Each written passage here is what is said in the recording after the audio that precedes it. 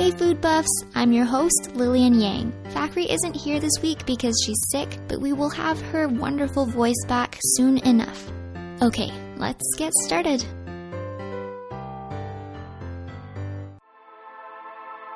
"1,300 kilometers past the Arctic Circle, nestled in the permafrost amongst inhabitants like polar bears and reindeer, lies the Svalbard Global Seed Vault. In the media, it's better known as the Doomsday Vault. The vault contains backup copies of our world's seeds. It protects the genetic diversity of our crops in case of large-scale disasters. The location was chosen in 1983 by the Nordic Gene Bank. Originally, they had used an old coal mine to store containers of seeds. The coal mines were so big that they had the idea to include the seeds from many other gene banks, but at the time the project couldn't get the international and financial support that it needed, so it was put on hold. Fast forward to 2004. So it was first in 2004 when the International Treaty on Plant Genetic Resources of Food and Agriculture was taken into force. So we started to work on this once more. That's the project manager who established the Svalbard Global Seed Vault. Yes, I'm Grete Evjen in the Ministry of Agriculture and Food in Norway. I'm working there as a senior advisor. I've been the coordinator of the Svalbard Global Seed Vault since the project started in 2004. This time around, the project got the international and financial support that it needed.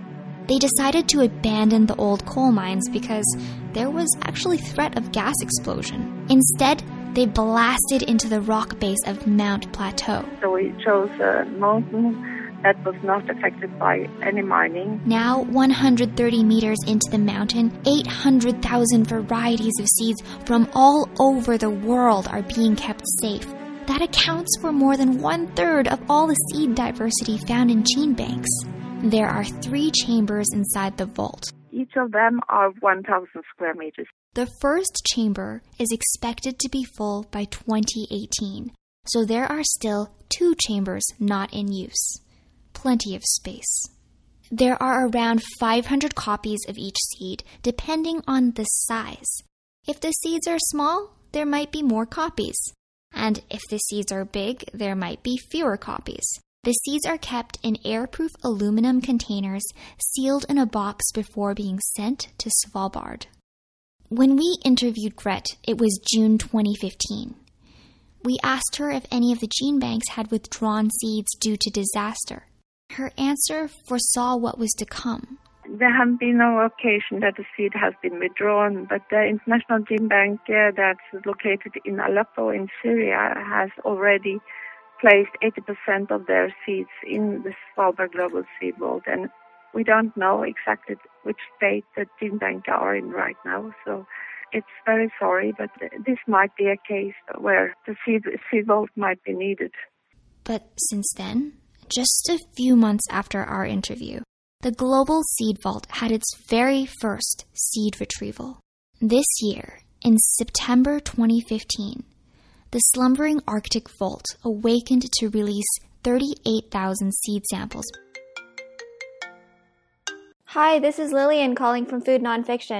Yes, Lillian. Can we get started with the interview? That is fine. Well, my name is Ahmed Amri. I'm the head of Genetic Resources Unit at the International Center for Agricultural Research in the Dry Areas. Who better to speak to than the head of Genetic Resources at ICARDA?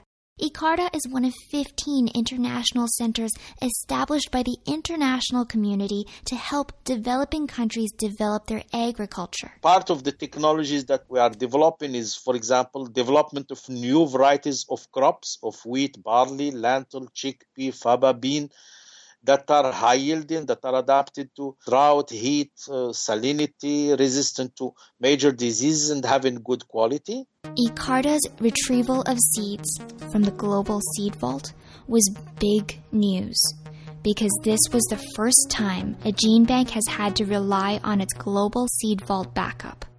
One article we read really painted a wild picture. It was said in the article that ICARDA had fears that bombings could blow out the electricity running the cooling system for its seeds. There was talk of kidnappings of staff trying to drive seeds to backup locations. So we thought we'd better ask about this. Can you explain how you and ICARDA were affected by the Syrian civil war? We could not continue our usual work of research there because the situation is does not allow us to farm our land and also to be secure. So we decided that we have to move. They had to move. Neighboring countries provided space for offices, labs, and farming. Most of the international staff were relocated. I think we are lucky because we have developed such a good relationship with many countries around the world that have hosted us. Starting in the end of 2013, ICARDA decided to decentralize its research. They established 3 major platforms for research. One is in Morocco for cereal-based rain-fed agriculture. One is in Ethiopia for crop and livestock integration. And one is in India for food legumes. So when did you decide to move the seeds out to the global seed vault? Oh, okay. The gene bank has normally within its routine activities that any sample that we conserve in our gene bank has to be safe-duplicated outside Syria. So the safety duplication, as we call it, is really something that we do in routine. We decided in 2009 as ICARDA to have another copy of our gene bank samples. By 2014, we have already sent 80% of what we had in Syria. From most of the articles that are out there, they say that the seeds were evacuated to the global seed vault because of this war. Is that not correct? No, it's not, because it's within the routine activity. As I said, we have started to send the seeds in 2009. In fact, we have sent like 90,000 samples before the crisis, and we have sent the remaining in 2013 and 2014. Just to let you know that the gene bank is still operational in Syria. We still have our people going there and monitoring the condition of storage. I'm really interested in fact-checking some of these articles with you. So some of them also said that seeds were moved out of the original gene bank because people were afraid that bombing would cause power outages. That's incorrect as well? No, I think as I told you, it was all our samples were sent a long time before the crisis. Wow. So have you read some of the articles covering? Yeah, this is misunderstanding, I think.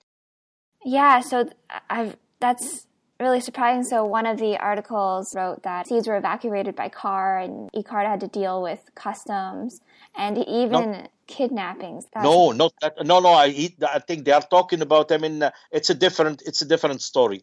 They are talking about those are sheep, genetically sorted. Yeah, not seeds. But recently there was a withdrawal from the global seed vault, right? Yeah, that's yes. Okay, so which seeds did you withdraw and why? 2 major activities that we have is really to conserve. Second one is the distribution. So here is what we learned. Gene banks do 2 major services. One is conservation. The seeds from Syria had been deposited in the global seed vault as part of routine procedures to back up the seeds they had conserved in the Syrian gene bank. 2 is distribution. They withdrew seeds in order to build up their active collection of seeds used for distribution. Hey Food Buffs, I'm so excited that it's December! I hope you enjoyed this episode, and I also hope that you'll leave us a review in iTunes if you haven't already done so, because it makes a huge difference for us. Also, if you haven't checked out our Facebook page yet, it's filled with goodies, so check it out at facebook.com/foodnonfiction. We also have Twitter. Our Twitter handle is @foodnonfiction. Write to us at feedback@foodnonfiction.com.